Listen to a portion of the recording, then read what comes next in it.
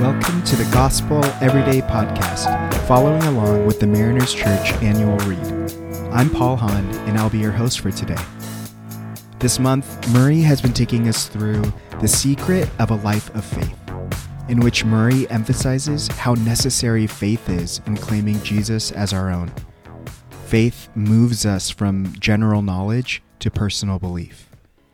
And today we'll be looking at the reading from April 7th called The New Covenant in Ezekiel.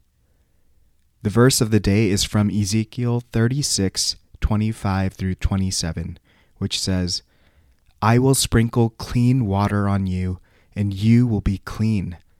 I will cleanse you from all your impurities and from all your idols. I will give you a new heart and put a new spirit in you. I will remove from you your heart of stone and give you a heart of flesh.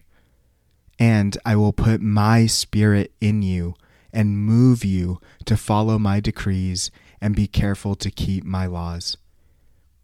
I love this text, which is all about restoration. You see, it comes to God's people in the context of Babylonian rule, the fall of Jerusalem, and even Ezekiel's own exile and captivity in Babylon. So in a time of great pain, loss, and confusion, God sends a promise through Ezekiel. And he promises that one day he will regather his people out of exile and restore them into their own lands. But I also love that we see that God has a promise that's even greater than that. God has a vision for his people that is bigger than what they're crying out for. You see, when God's people are asking to be returned home, God's plan is to return them to righteousness.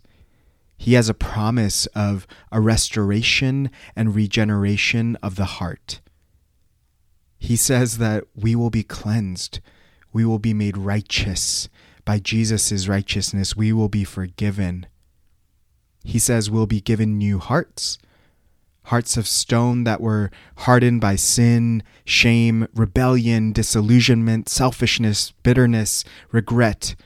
Those will be replaced with hearts of flesh, hearts with the capacity to love and receive love, hearts that will be moved and broken by the things that move and break God's heart, hearts that are sensitive to the movement of God's Spirit and discernment of his will.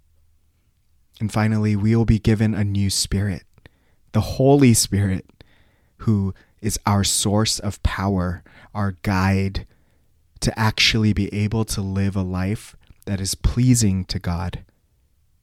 So what we see is that rather than just a restoration of circumstance, God's plan is to restore, to recreate, and renew our minds, our hearts, and our spirits.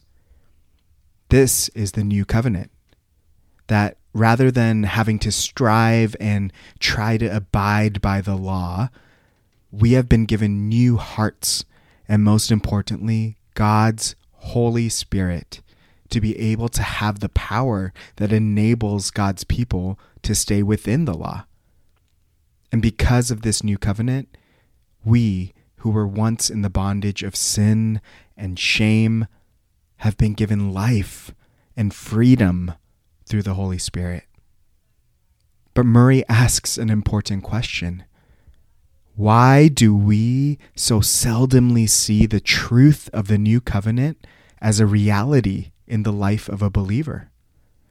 Why aren't more believers living in the freedom, the power, and authority of the Holy Spirit, living in supernatural obedience to God? And his answer? He says, it is not preached or believed, and the fulfillment of it is not felt in the believer's life. So Murray challenges us to put God's promises to the test today by believing. Do you actually believe that the Holy Spirit is at work in your life to give you the power and the authority to overcome sin? to live a renewed life with a new heart and a new spirit? One of the ways that Murray's question challenges me is in how I love my neighbors, and more specifically, how I love my quote-unquote enemies.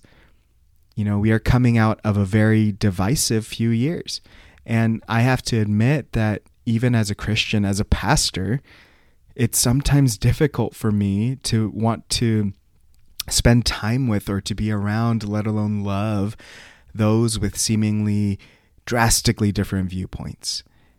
And I need to remind myself first that the source of our unity is Jesus, and that trumps everything, but also that I am called to love those who are ideologically different from me, and that I will need to depend on the supernatural fruits of the Spirit of love, joy, peace, patience, kindness, goodness, gentleness, faithfulness, and self-control to truly love them as Jesus wants me to.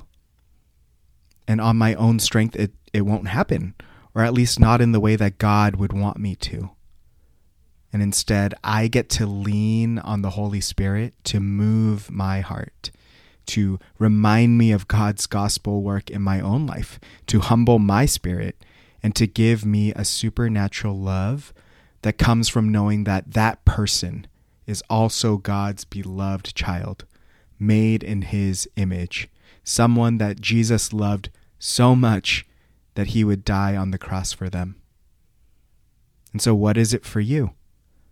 Is there an area of your life that you want to invite the Holy Spirit to do a renewing work that will allow you to step into a deeper dependence on and greater obedience to God? Let's pray this prayer together today. Lord, I understand more and more about the life of faith, and I can only pray, help me in my unbelief. Thanks so much for making the Gospel Everyday podcast an important part of your day. Hit that subscribe button if you haven't yet, and we'd love it if you could take a few moments to rate, review, and share the podcast. Tune in tomorrow for brand new content. If you'd like more information about Mariners Church, download the Mariners app at your favorite app store or visit marinerschurch.org.